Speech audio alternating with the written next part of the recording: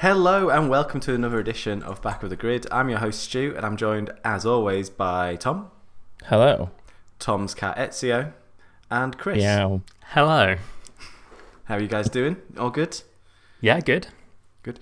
Bit naughty of us to be recording a podcast during a bank holiday, but we live for the cause and it's what she would have wanted. So here we are. I mean, we're releasing it on a different day, so... That's true, fine. we are releasing it tomorrow. It's all finished now anyway.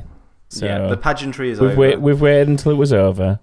Yeah, we've had that level of respect and, you know, condolences to the family and all that kind of thing. It's sad. She was a very lovely woman, I'm sure. I've never met her, but she sounds like she was nice.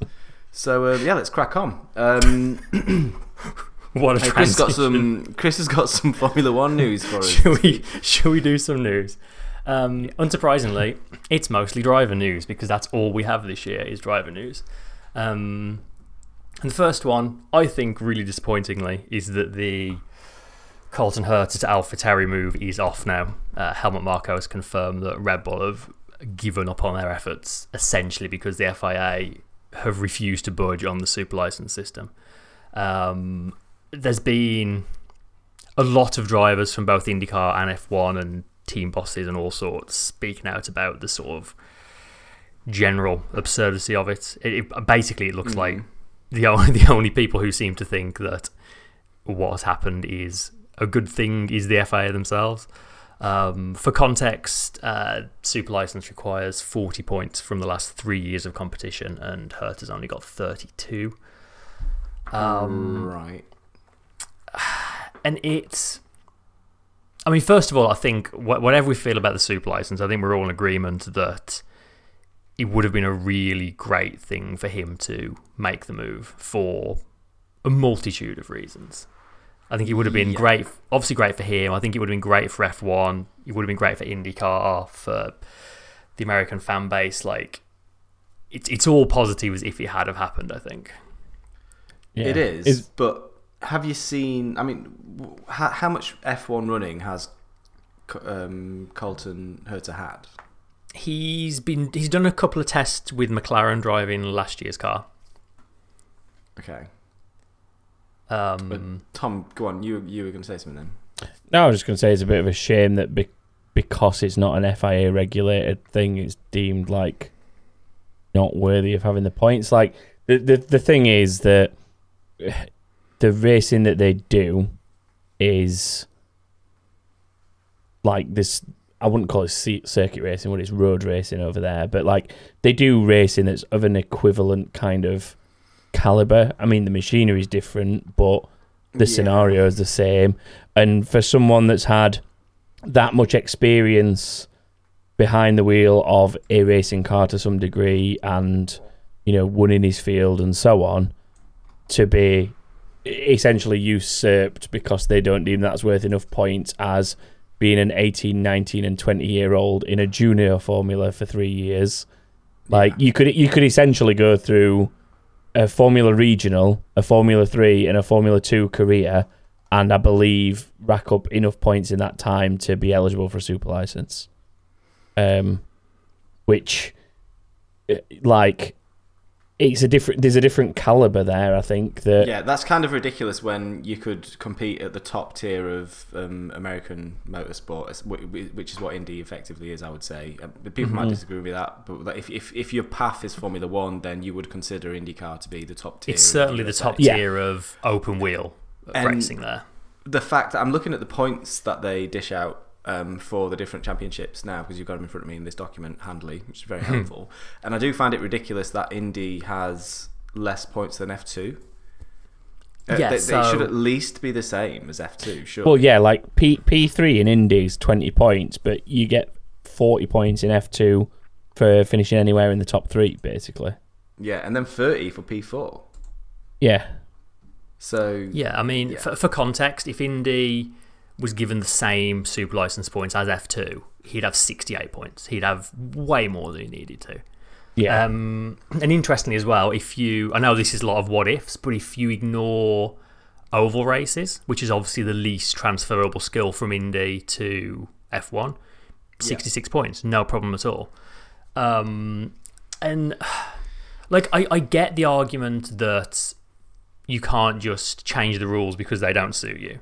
And Colton Herta, to his credit, he has said he doesn't want to be made an exception to the rule. Like, it was suggested that he could go off and do, like, I think he could have like gone and done Formula Regional Asia, and like a 5th place in that would have given him enough points by the end of the year, which in itself is ridiculous that is an option. Yeah. But, he said that just feels like he's taken a spot of another junior driver in that series. Like, that just doesn't feel right either. Yeah, but I don't know if I subscribe to that, because surely you should be focused on your own career and getting enough points to get where you should, be. But it's not really your remit to make sure there's a seat for other drivers.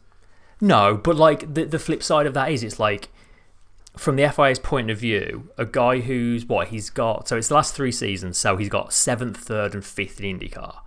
So by the FIA standards, 7th, 3rd, and 5th in IndyCar, oh no, you're not quite good enough. Oh, what's that? You finished 5th in Regional Formula Asia as well. Oh, come on in. Like, it makes no sense. It's a weird standard, isn't it? Weird standard. Like, a lot of IndyCar drivers have had some opinions on this.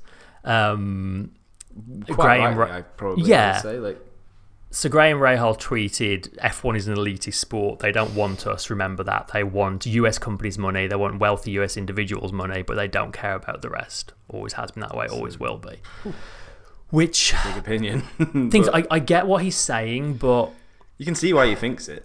Yeah, completely. But I think the thing is, that looking at these points, there's no doubt that the super license has been designed to favour FIA's own series. I don't think they've built it in an anti-American series way. They've just built it to favour their own way. And I know like the result of that is the same thing, but there is a subtle difference there. It's not them just being like, oh no, we don't want these American drivers coming over. Well, I think that there's an issue with it, isn't there? Because like they call themselves a global spectacle. They call themselves a global motorsport. And they say they're the pinnacle of motorsport in the world, on Earth, on the planet. So surely, therefore, you should give like equal credit to, or I mean, IndyCar. In my own opinion, IndyCar should be worth more points than F2, because the people that you're competing against have gone through the whole Indy Lights sort of like pathway up to that there anyway. It's only because Indy is ultimately a rival to F1. Let's make no mistake about it. Formula One's rival is IndyCar, especially in the American market. Yeah. So they have no interest in pulling. Well, I don't know. Maybe they're working against themselves, because surely by pulling drivers over from IndyCar, they're taking some of the audience from IndyCar into Formula One. But yeah, I think strange. This whole it's thing. kind of F1 once again shooting itself in the foot a little bit, or the FIA. Well, yeah, the FIA. It's just like a stubbornness, isn't it? And yeah. It's frustrating. It's very frustrating, because I think it would have been great to have him come over. I mean, I'd like to see someone make the transition, though. It comes back to a conversation that we keep sort of having in bits and pieces of, like we've discussed, will there be a point where Formula E becomes a viable way to feed into F1, potentially with the way De Vries has gone as an example? If things had been right with Herta, you would be able to say, could drivers feed from IndyCar into F1 at some point? And, I mean, there's drivers gone the other way that proves that the skills are translatable. Mm-hmm. Yeah. So it does irk me a bit that the drivers that could have some good potential if they were over here, I say over here, we'd go to America as well, but you know what I mean? Like in F1, then we sort of, as fans, we're the ones that are losing out more than anything, I think. Yeah, completely. We're missing out on that. We're missing out on seeing that driver try and make the jump and proving whether or not they can be successful in another formula of open wheel racing. It all comes back to the fact that there's just not enough seats in Formula One. They need those extra free teams. Like we were talking about last week, we need those extra teams so that we can get more of these interesting characters into Formula One from other spaces, Yeah. But yeah, I mean, to stay on the point, I do think I find it kind of crazy that IndyCar is seen as like a lesser formula than F2. Like the cars are more powerful, they're they have it's a similar power level. I think they are more. I think in Indy cars around about 700 and something horsepower, whereas an F2 car is around 600 and something. So there's extra 100 horsepower there. The aero is more powerful, and it's more competitive racing in Indy. You know, the field is really, really competitive. Different winners all the time, just like in F2.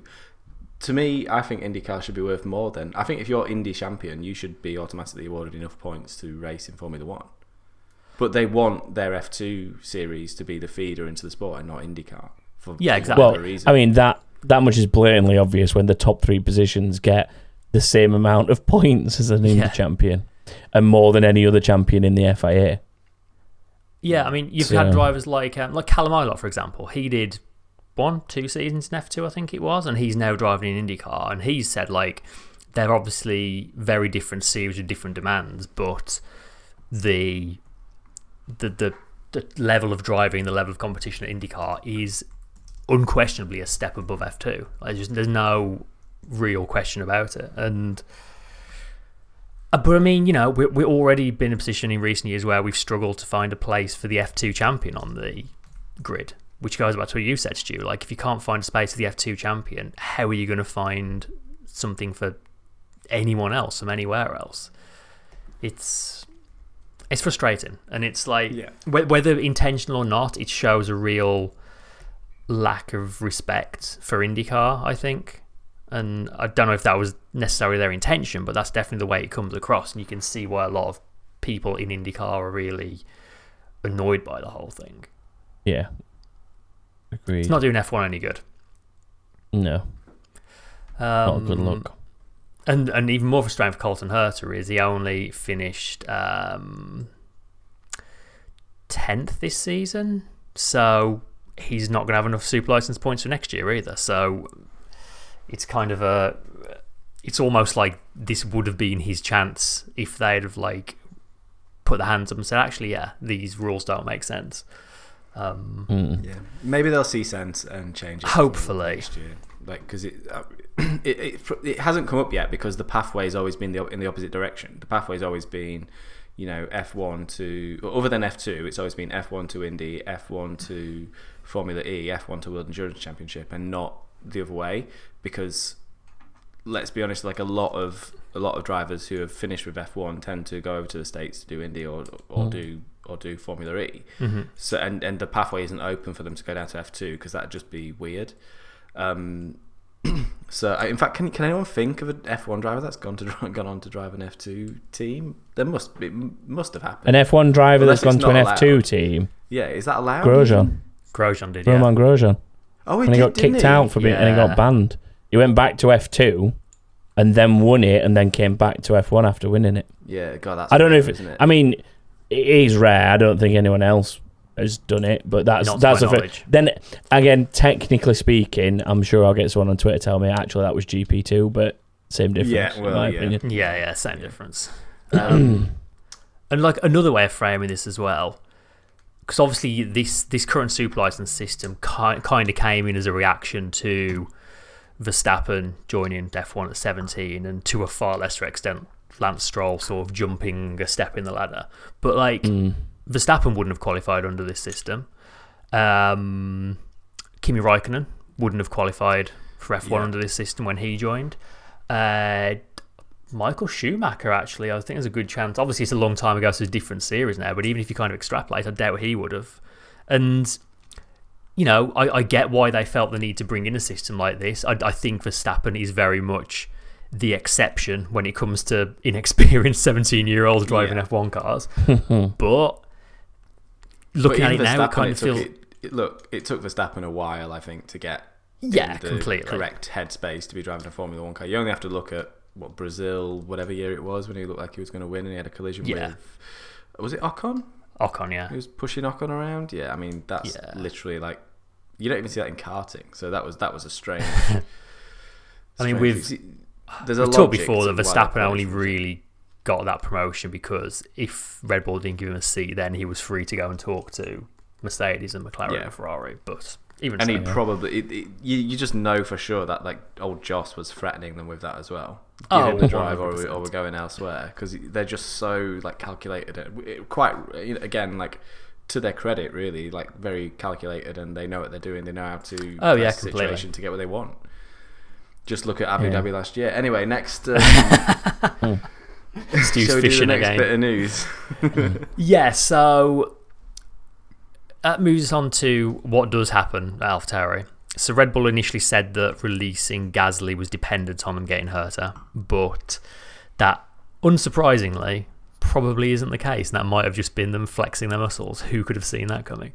It looks like Gasly going to Alpine may well still be on. Nick De Vries has confirmed that he's had talks with Helmut Marko about potentially joining AlphaTauri next year. Obviously, Nick De Vries, we know, was already in the discussion at Williams. Reportedly, Alpine have been talking to him as well. But sources are now starting to say AlphaTauri is his most likely destination, which is a bit of a surprising turn of events. It's the Red Bull path, isn't it?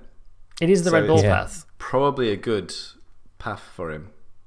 Red Bull are probably rubbing their hands together at the prospect of having Nick De Vries next to Max Verstappen. You just hope for Nick De Vries' sake that he doesn't end up that is a match for Verstappen, because if he isn't, he's going to have a couple of years in F1 and he's going to be in the bin. Yeah. God, I have 2 Dutch drivers at Red Bull, as if the Dutch Grand Prix is not insane enough already. That would be unbelievable. Imagine if De Vries was better. I'm going to do my classic thing that I love to do when a team gets a new young driver is imagine if the young driver's better. That would be insane. Just like it was when Leclerc came to Ferrari and was better than Vettel, and we all loved it, and then we were all sad because Vettel was sad.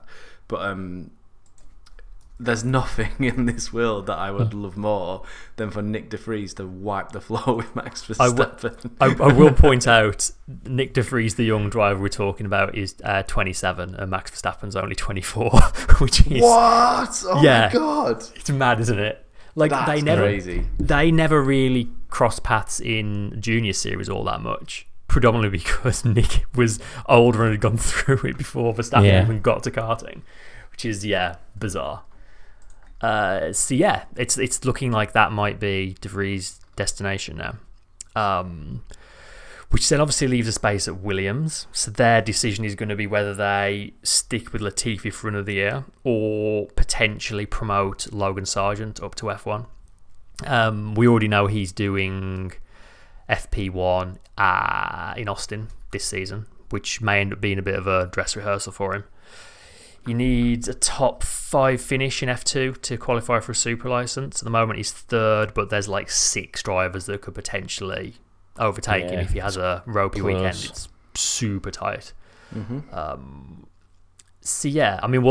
grab an inbox question at this point then from McCheco, who says, Logan Sargent to Williams, what can we expect from this young driver, and is this a sensible move for Williams given De Vries performed so well and is available? I mean, I've liked Logan for a little while. We've talked about him before on the podcast, I think. Be good to have a driver flying the US flag on the grid again. Like, there's some definite positives for it. He's not exactly a slouch. He's performed decently in all the series that he's been in up to this point. He's the wrong US driver, though, isn't he? In a way, yeah. Yeah and no. It's like he was the next one that was doing it through the sort of, let's call it, official... The conventional path. The conventional route, yeah. He would have always been the next one, I think. But yeah, I mean, he's sort of done okay in Formula 3. He's performed well this season. Like Chris says, he's sat 3rd at the minute. So he's sort of... I feel like he's just a driver that's kind of grown over the years that he's been around European series, like FIA-based series, but... time will tell, won't it? I think at this point in time, after what we've seen people compared to Latifi, at this point, anything's kind of just a step up in it. Even if they don't end up doing any better performance-wise than Latifi, at least somebody else has had a chance at that seat, at that position. And it's not like it's a risk, is it? Like, with the greatest respect in the world, Latifi's doing nothing in that car. Absolutely nothing. So it's not like taking on a junior driver is going to be a huge risk for them. No. Performance-wise. I mean, maybe the risk for the junior in a budget cap era is that they crash a lot and cost you lots of money, but... Maybe, but like...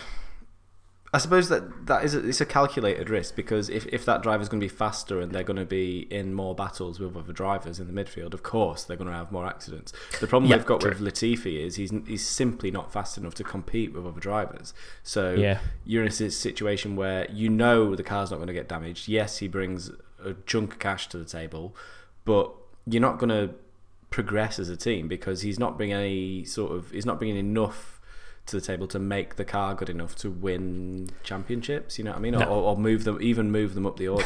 To not be last. Whereas a driver like De Vries or Sargent is going to bring in points and probably make up for, there might be a few incidents. You might get first year, you might get a couple of broken wings and broken cars and stuff, but there's no way of telling. They could come in and be an amazing racer and have amazing racecraft, be great at overtaking, great at on-track awareness, and tick all those boxes and bring in all the points, and then ultimately bring back more cash when the team has finished higher up in the championship than they ever would have got from the money Latifi brings. So it's kind of sad that we have to look at Williams through this lens of it's the can they afford to be in Formula One lens kind of thing, isn't it? It is. I mean, it's not as much of a problem for them these days, but it's still I mean, Williams, I think, is still a good place for a young driver to kind of cut their teeth and hone their craft. I think the years Russell was there did him a world of good before he got promoted up to the big time. He was there a bit too long, but I think... Yeah, he was there too long for sure. I think definitely starting there, then moving up was way better than him just being thrown into the deep end. Again, when it comes to being thrown into the deep end, Hamilton is the one exception to that, I think. I can't think of many other drivers who would have just hit the ground running in a front-running team quite like that. Even Verstappen had a season at Toro Rosso. Yeah, he did. I mean, it didn't take long for Verstappen to change it. Season and a half, was it? Yeah, it was. It was. Partway into the second season, wasn't it? Yeah, it was Spain. Actually, it's probably a third. Yeah. I think if he'd been put into a Red Bull off the bat, I don't think he would have been winning his first race at Red Bull. No. Maybe he'd have ended up getting demoted as well. Who knows? With the way they were moving drivers at that point in time. Yeah, they were just all at sea, weren't they? Yeah. Yeah. But it kind of reframes this FP1 in at COTA for Sargent. It'll be really interesting to see how he does. I'm actually not sure whose car is going to be driving. I was about to say, have they mentioned which way around it'll be, the switch? I can't remember if they have yet. You'd expect Latifi, wouldn't you? Because they have to do both cars.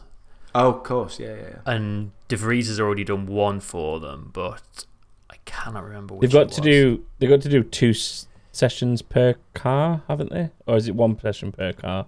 1 per car, which kind of brings us nicely on to the next thing. He must have been in the other car because he was faster than Latifi, right? Yeah, De Vries was in Albon's, as far as I know, because we were comparing him to Albon. And then Albon was sick, wasn't he? So yeah, that wasn't a young driver test though. That was just his replacement. Yeah, because he was driving the Aston before that, wasn't he? Yeah, he did the Aston FP1 weekend.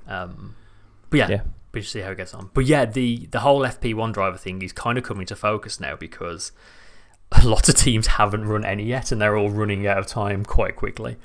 So obviously the rules this year are that every car has to give up its normal driver for a young driver in at least 1 FP1 session.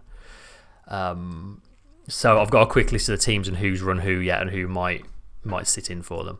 This looks like anything but a quick list, but go on. I'll make it quick. So Mercedes have already run De Vries once. Due to be running him again, but obviously if he suddenly signs a deal with Red Bull or Alpine, that might complicate that. I don't know who else Mercedes would run. Stoff, maybe? Stoffel Van Dorn. He's not a young driver, though. He wouldn't count, though, would he? I don't think. Oh, no, he wouldn't count, would he?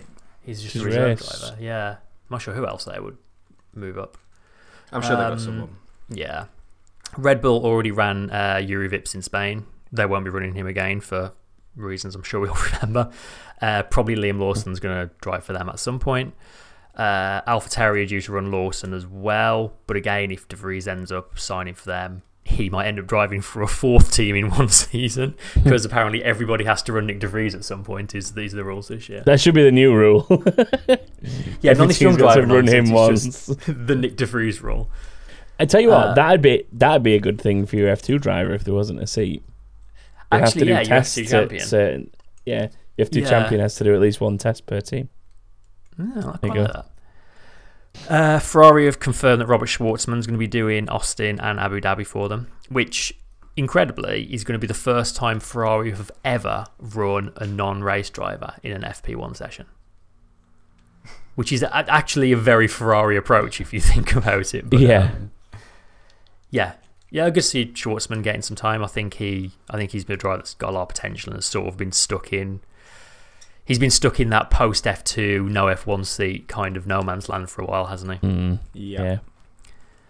Piastri was due to drive for Alpine, which obviously probably won't be happening now because that relationship is slightly sour. Doubt. Jack Doohan probably is their next candidate. Yeah. Okay. Again, or if they sign De Vries, who knows at this point? Yeah, I mean, if they sign De Vries, they'll definitely chuck him in there. Yeah. Yeah, Jack Doohan's the one that's been sort of hanging about the garage recently, hasn't he, since the whole Piastri thing, so he's just been given Piastri's old seat, basically, in the garage. Yeah.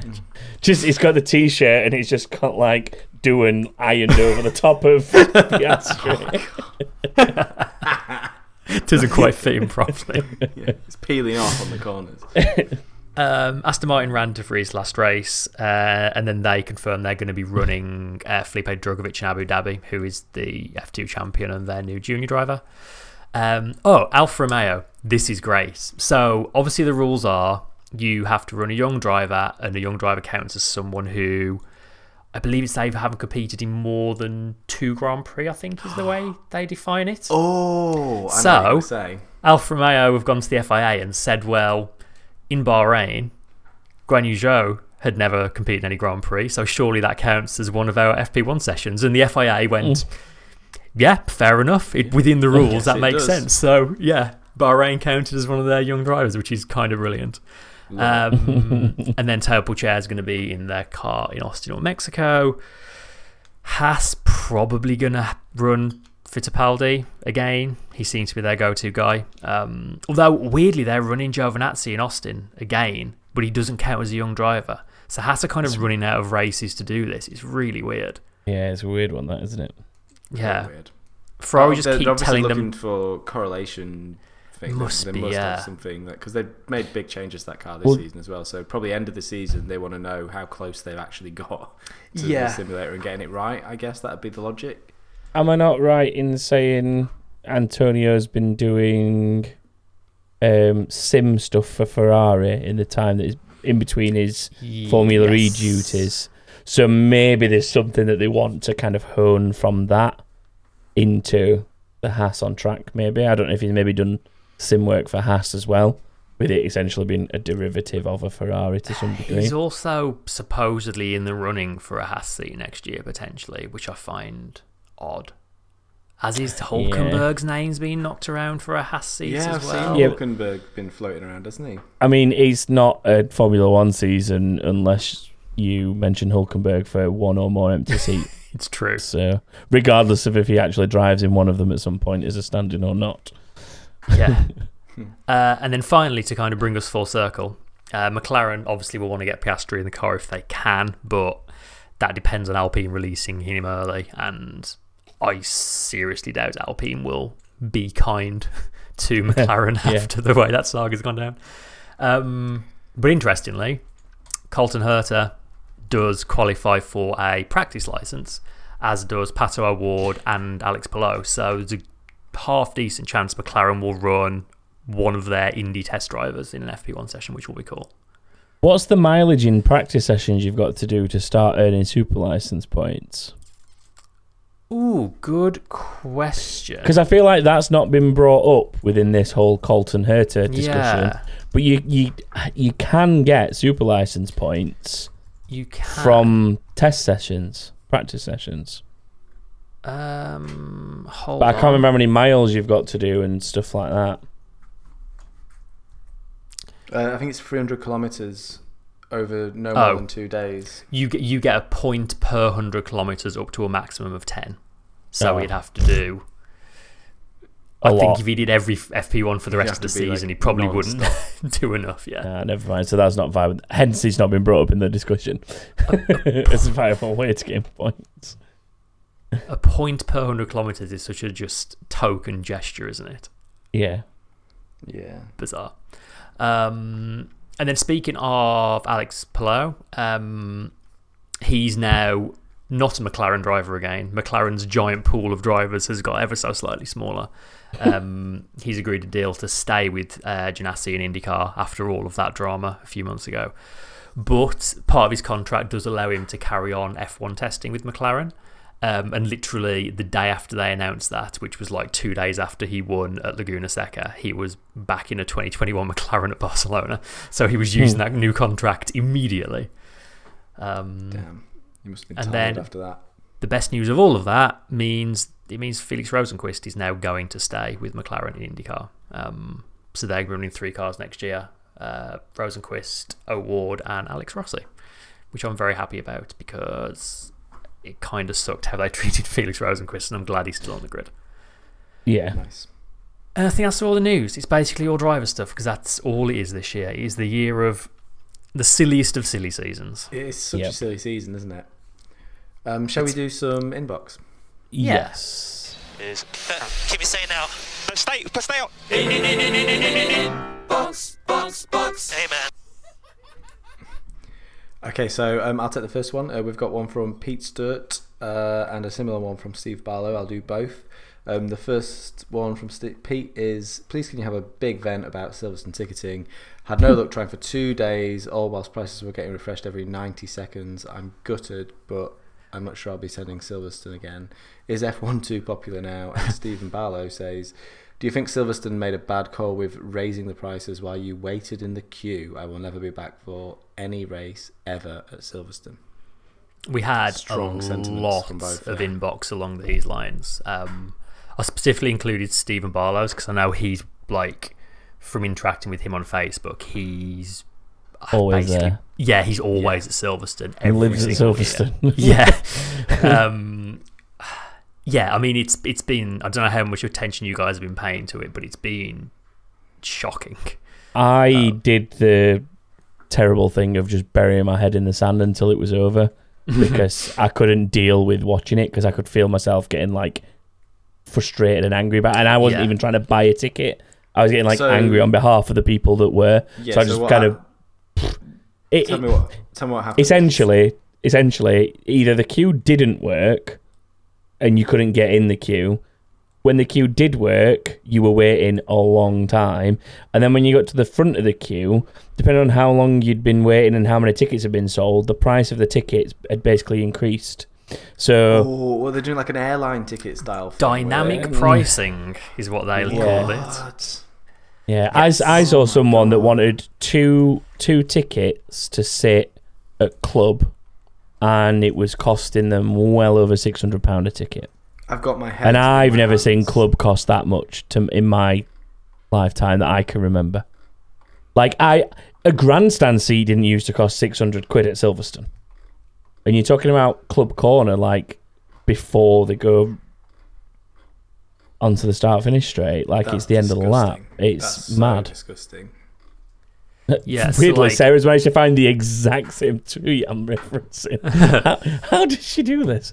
Yeah, that is the exact tweet I'm referencing. Someone getting over Wow. 1,200 for Well, 2 seats dynamic at club. pricing is great for Silverstone. So, isn't it? yeah. Like, oh my goodness, this is Another this is example I gross. saw was the National Pit Straight, which is that the run into See, Cops, it's- or is that the... It's the old pit straight. So yeah, Yeah. it's between Luffield and Cops. Yeah. 'cause that's So an the example national here, pits, yeah. tickets to the National Pit Straight, £349. 20 minutes later, with dynamic pricing, the same ticket's £509.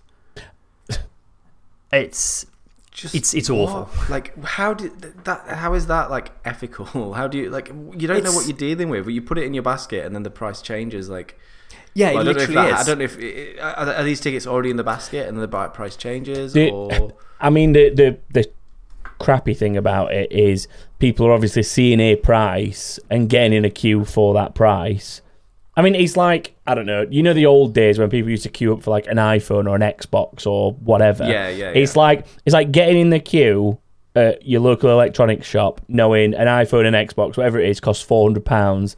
But then when you get to the front of the queue 2 hours later, they go, sorry, we've now sold over 100 of these. It's £500 for you. Like, it's like what? getting in a queue to see a box in a hall. Nope.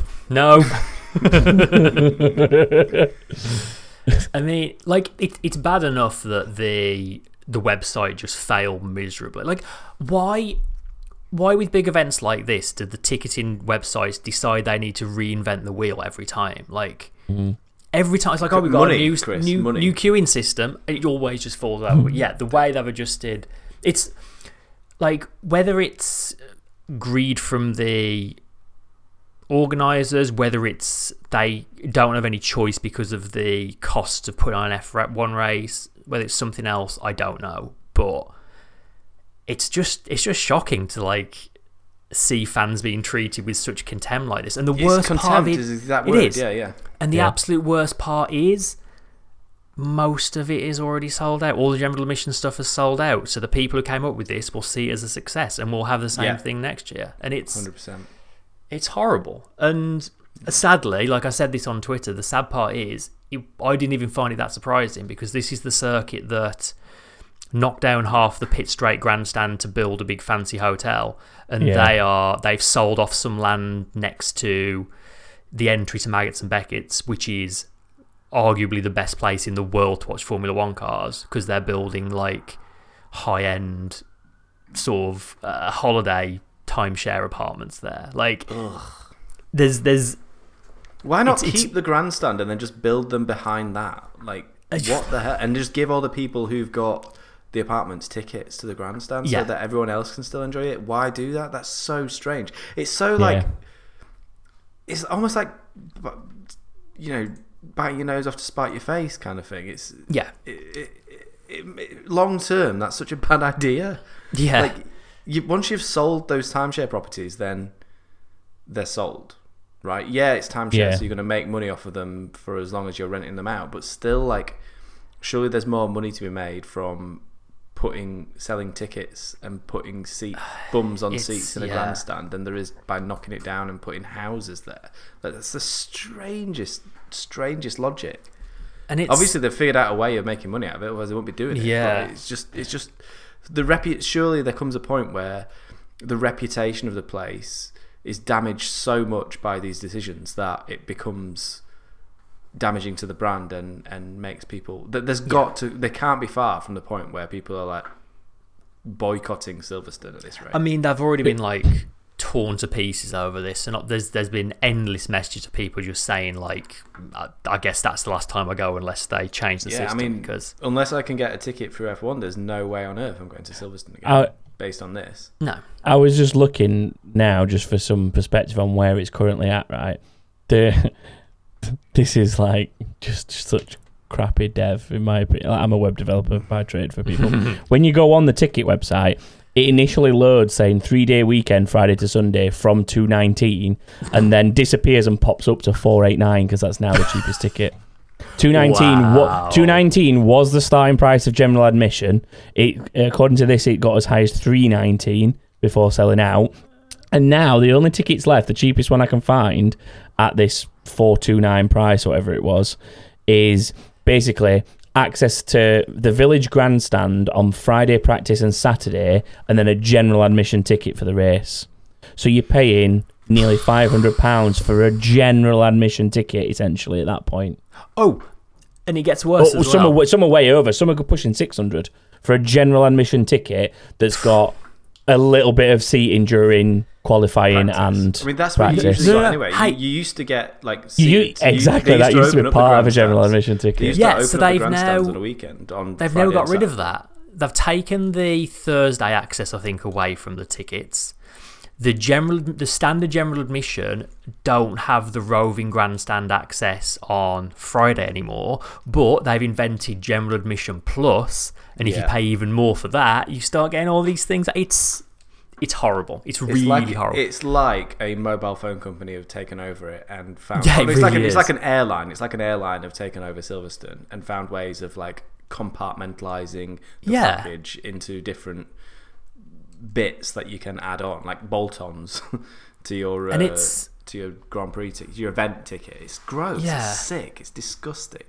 And it's horrible because, like, I love that place. I've been there so many times for so many events, and it just holds such a special place in my heart, and I have so many great memories there. Just and now I bastardises see the this, and it's place. just like, I certainly don't see myself wanting to try and go to an F1 event there. Like, I'll go to Not those WEC prices. or British Touring Cars or something there, but I just don't want to engage with that because it's just It's toxic. yeah, I mean, it's horrible. The example that I've given to people that I've had this discussion with already is, I apologise by the way, because the price I quoted you a minute ago was, I misread it. It was roving Friday and Saturday grandstands and then a specific seat on Sunday, so they were actually grandstand seats, not general admission. But it's still a ridiculous price for what it is. Yeah. But yeah, like looking at, like, say, to sit in Luffield, which is the nice big horseshoe curve onto the old start-finish straight that people will know for coming down the Wellington Straight, and it's where Max and Lewis had a bit of a fight a couple of times. That big horseshoe, to sit there, to sit there is £609 per ticket. That says from. So I'm almost sure that when I click on it to buy it, that price is going. Tell me what it'll say. when you click Okay, it. I'll click buy now. If I'm an adult, it stays at £609. So it's not gone up in any way. But for that price, I know I can get a weekend ticket at most European Grand Prix and flights and probably something towards my accommodation for that £609. I'm almost certain I could get to the likes of Hungaroring, like any of the German ones when we used to go to Germany. Until they all see this, examples. until they see this way of until they see selling this tickets tactic. and copy it and make loads more money. What's an IndyCar ticket? Like 80 quid? I imagine so. Like, I don't know. I've never been. You could, I don't you could, know, for, but for yes. some of this money, you could literally go to America and watch an IndyCar race and still stay in a great Airbnb and I mean, have an amazing weekend. Yeah, we did the race in Budapest, and we paid more for a weekend holiday that included a Grand Prix than the price of one of these tickets. Yeah, I mean, I'm giving you just a random example off a website I've gone on. €220 for what they call the three-corner Red Bull stand all weekend, which is basically, you know, the grandstand that tends to be filled with Max fans on the exit of the final corner at Hungaroring, where you see that block just before the start-finish grandstand that's full of orange. So basically, to sit in that all weekend is €220, which is going to be like £200 perspective. So I could take 3 people to that race in that stand for the same price as one ticket at Luffield in Silverstone.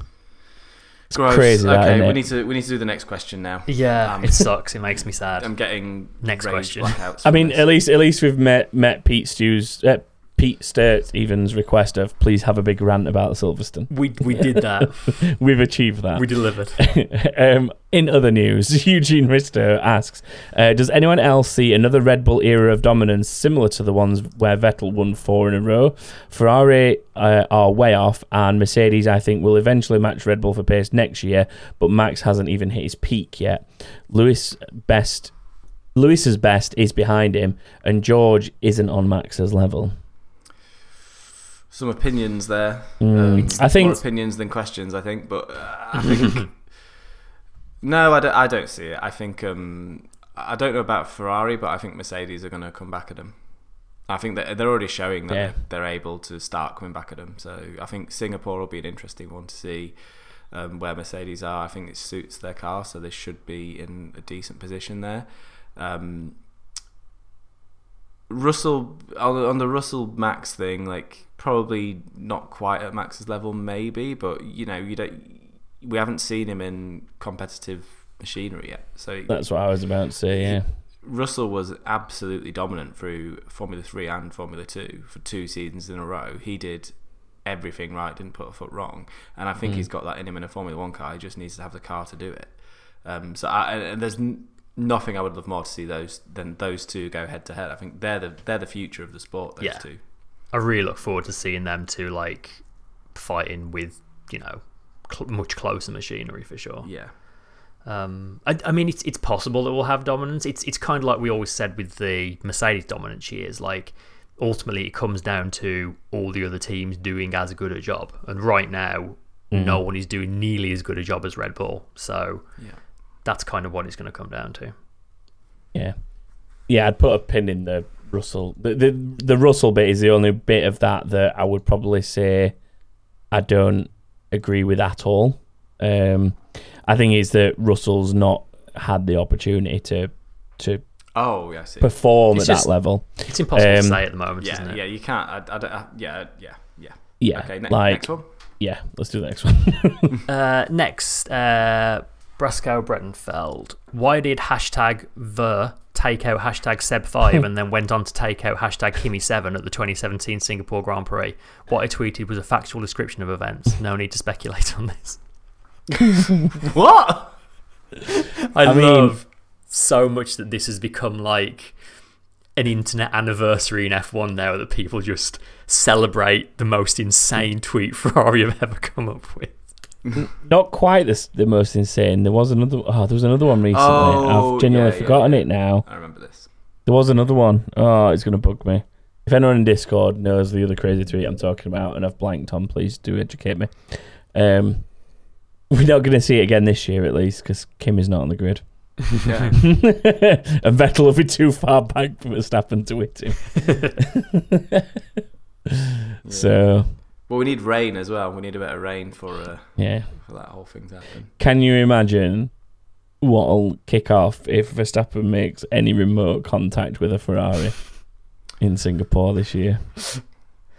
Or if you get a wet qualifying and Seb somehow ends up on the front row, be like, no, it's happening again. Yeah, and like Raikkonen, someone catches COVID or something, and Raikkonen steps in. Scenes.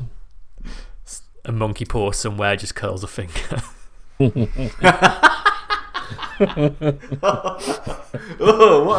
a gross analogy.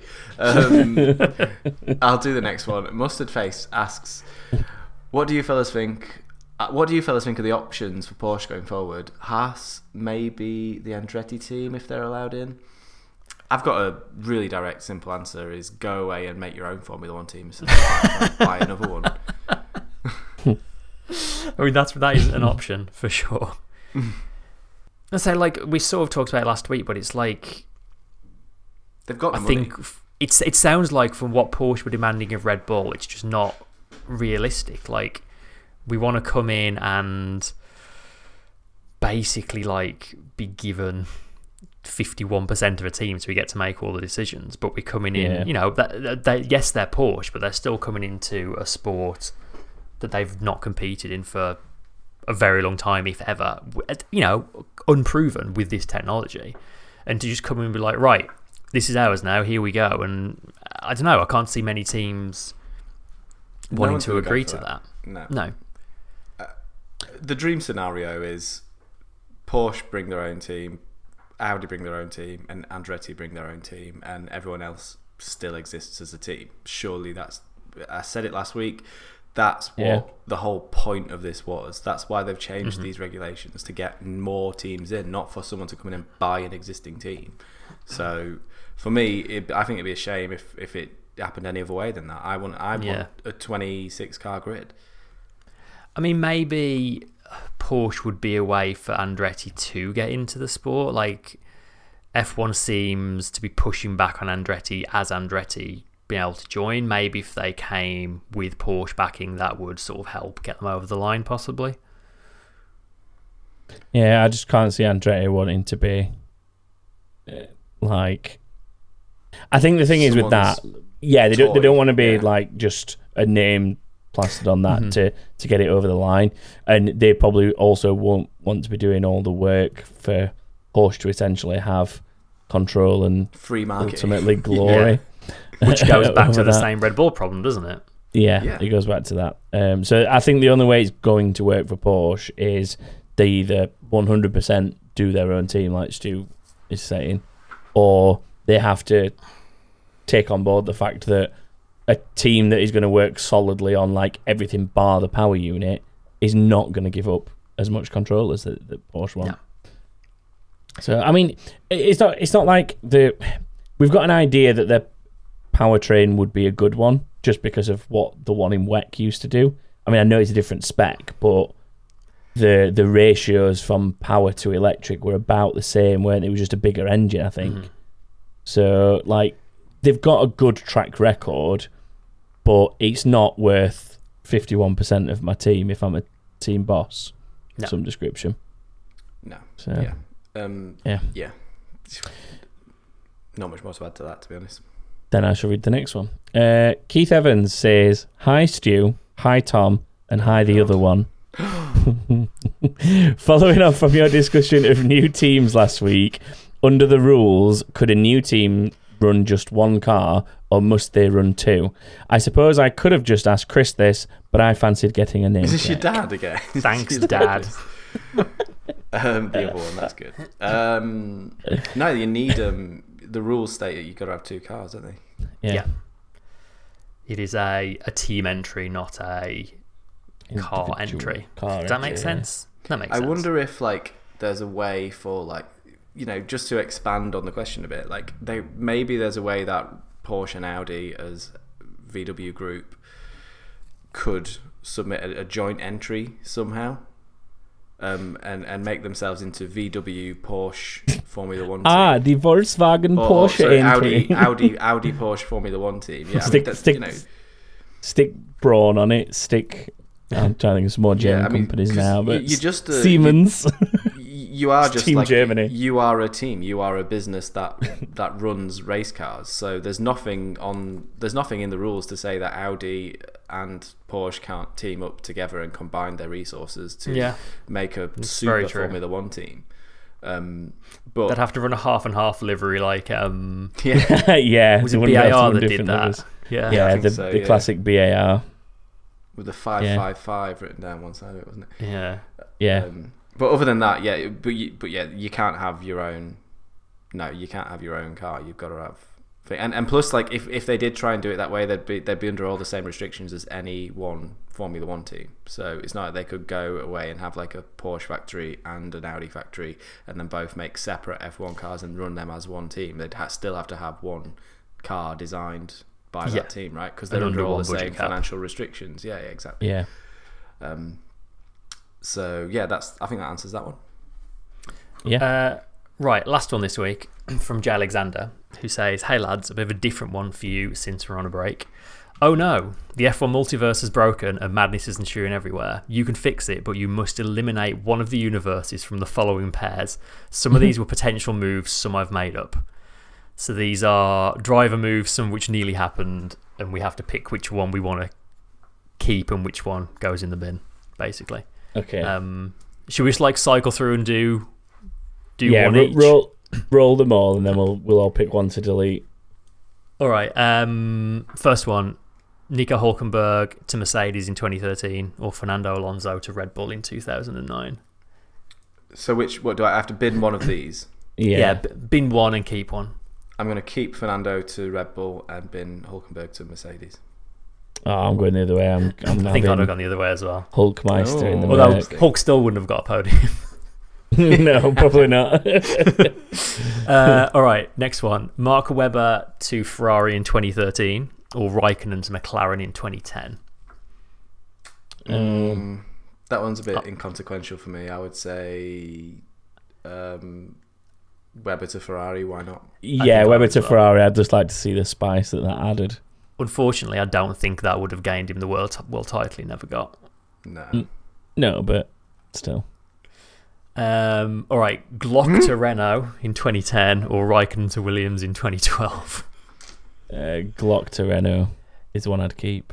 Yeah, I think Glock always deserved a bit more of a run of things than he got. Then again, he was in that Toyota, which was definitely a race-winning car for a couple of seasons, and they still failed to win a single race. So Yeah, it's a shame Toyota are not in F1 anymore. I'd like to see Toyota in F1. I think it went so badly for them.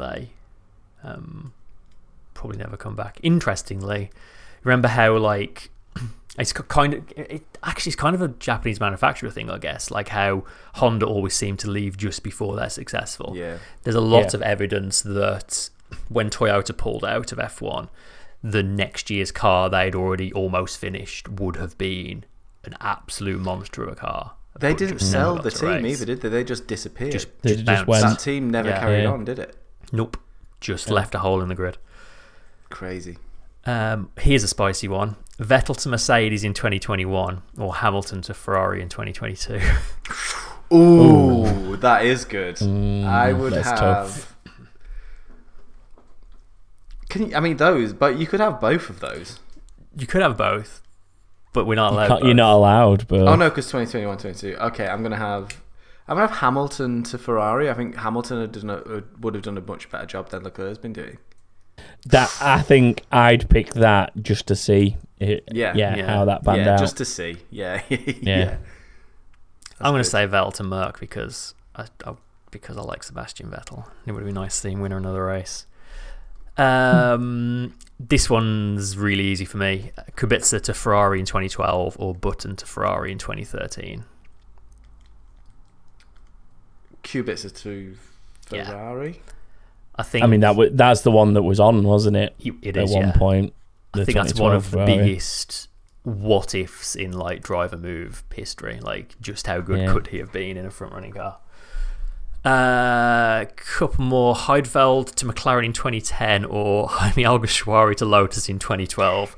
I have no strong feelings about those. No strong feelings. Let's say Heidfeld to McLaren. Why not? Yeah, I think Heidfeld was a better driver than his results show. Another spicy one. Just a quick one. Would that not have affected had some profound impact on Formula E, do you think, that decision? When you think about the first seasons of Formula E. That was mostly F1 rejects. Yeah. But that that was or something, 14 first season of F1. It was 14 the first season, so this would have still potentially had a bit of an impact if they'd have stayed around. Yeah, I was just thinking that first mega crash was Alguersuari and Heidfeld, wasn't it? No, was. It was Prost. It was Prost and Heidfeld. Yeah, Heidfeld did have a monster crash, didn't he? Yeah. Scary on that. Next one. Senna to Ferrari in 94 or Schumacher to McLaren in 2000. Whoa. Would that have given us a Schumacher and Hakkinen driver pairing? When did Hakkinen go on his sabbatical? That was like 2002. Yeah. I don't know why I said it like that, but Schumacher and Hakkinen in the same team would have been ridiculous. This is like pre-Stu F1 knowledge here. This is before. This is BS before Stu. I wouldn't have liked to have seen Senna drive a Ferrari. I don't think I'm on that vibe. So I'd have to go Schumacher to McLaren in 2000. Yeah. I think that's and then then Formula 1 might have been a bit more interesting in those following years because there might have been other people winning races. Whoa, hang on. It was interesting in those following years. The battle between Hakkinen and Schumacher that in 2000. 1 year, but like there was a few years where Schumacher just won everything. Yeah, that's because Hakkinen left. So it would have just been the same. It would have just been McLaren winning instead of Ferrari. You're talking to the world's two biggest Hakkinen fans here, Stu. Yeah, fair. Okay. And a McLaren fan. And then we go to Guido Bantegard in 2015 to Sauber or Kamui Kobayashi to Force India in 2013. Guido. I'm saying Kobayashi because I always loved having Kobayashi on the grid. Yeah, I like Kobayashi. Although I guess the banter from Guido. I guess if Kobayashi hadn't left when he did, he probably wouldn't have had the Le Mans success he's had. So, yeah. Because he is an exceptionally good World Endurance Championship driver. He is. Yeah. He is indeed. And then the final one from what Jay Alexander calls the chaos timeline. Maldonado to Mercedes in 2016 or Grosjean to Red Bull in 2013. My word. I think if Grosjean went to Red Bull in 2013, there wouldn't be a Red Bull team. Is it would have cost them so much money. Is Grosjean to Red Bull 2013? That's to replace Seb, isn't it? That's to replace Seb going to Ferrari. Yeah, I think it would have been. Oh, that's tough because the other one's Maldonado replacing Rosberg. Yeah.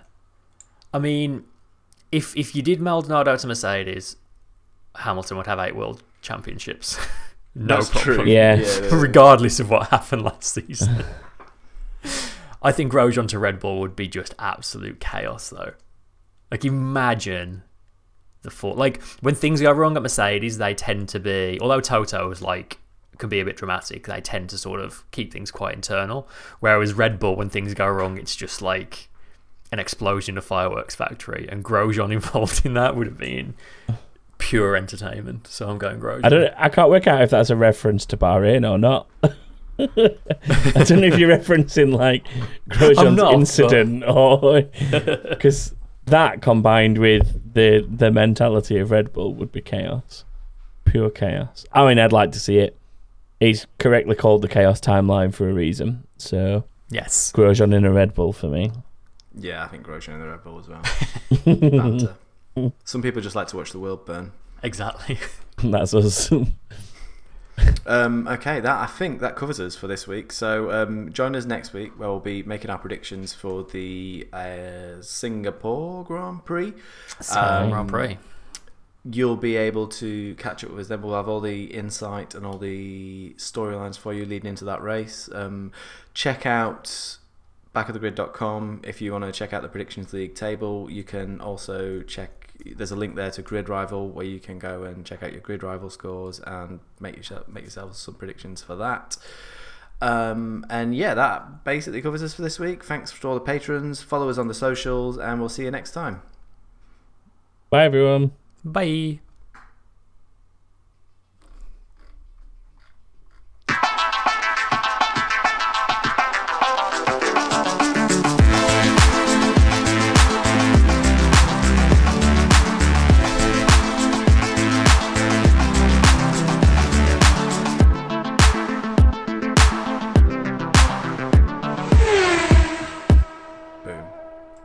Sorry, I kind of like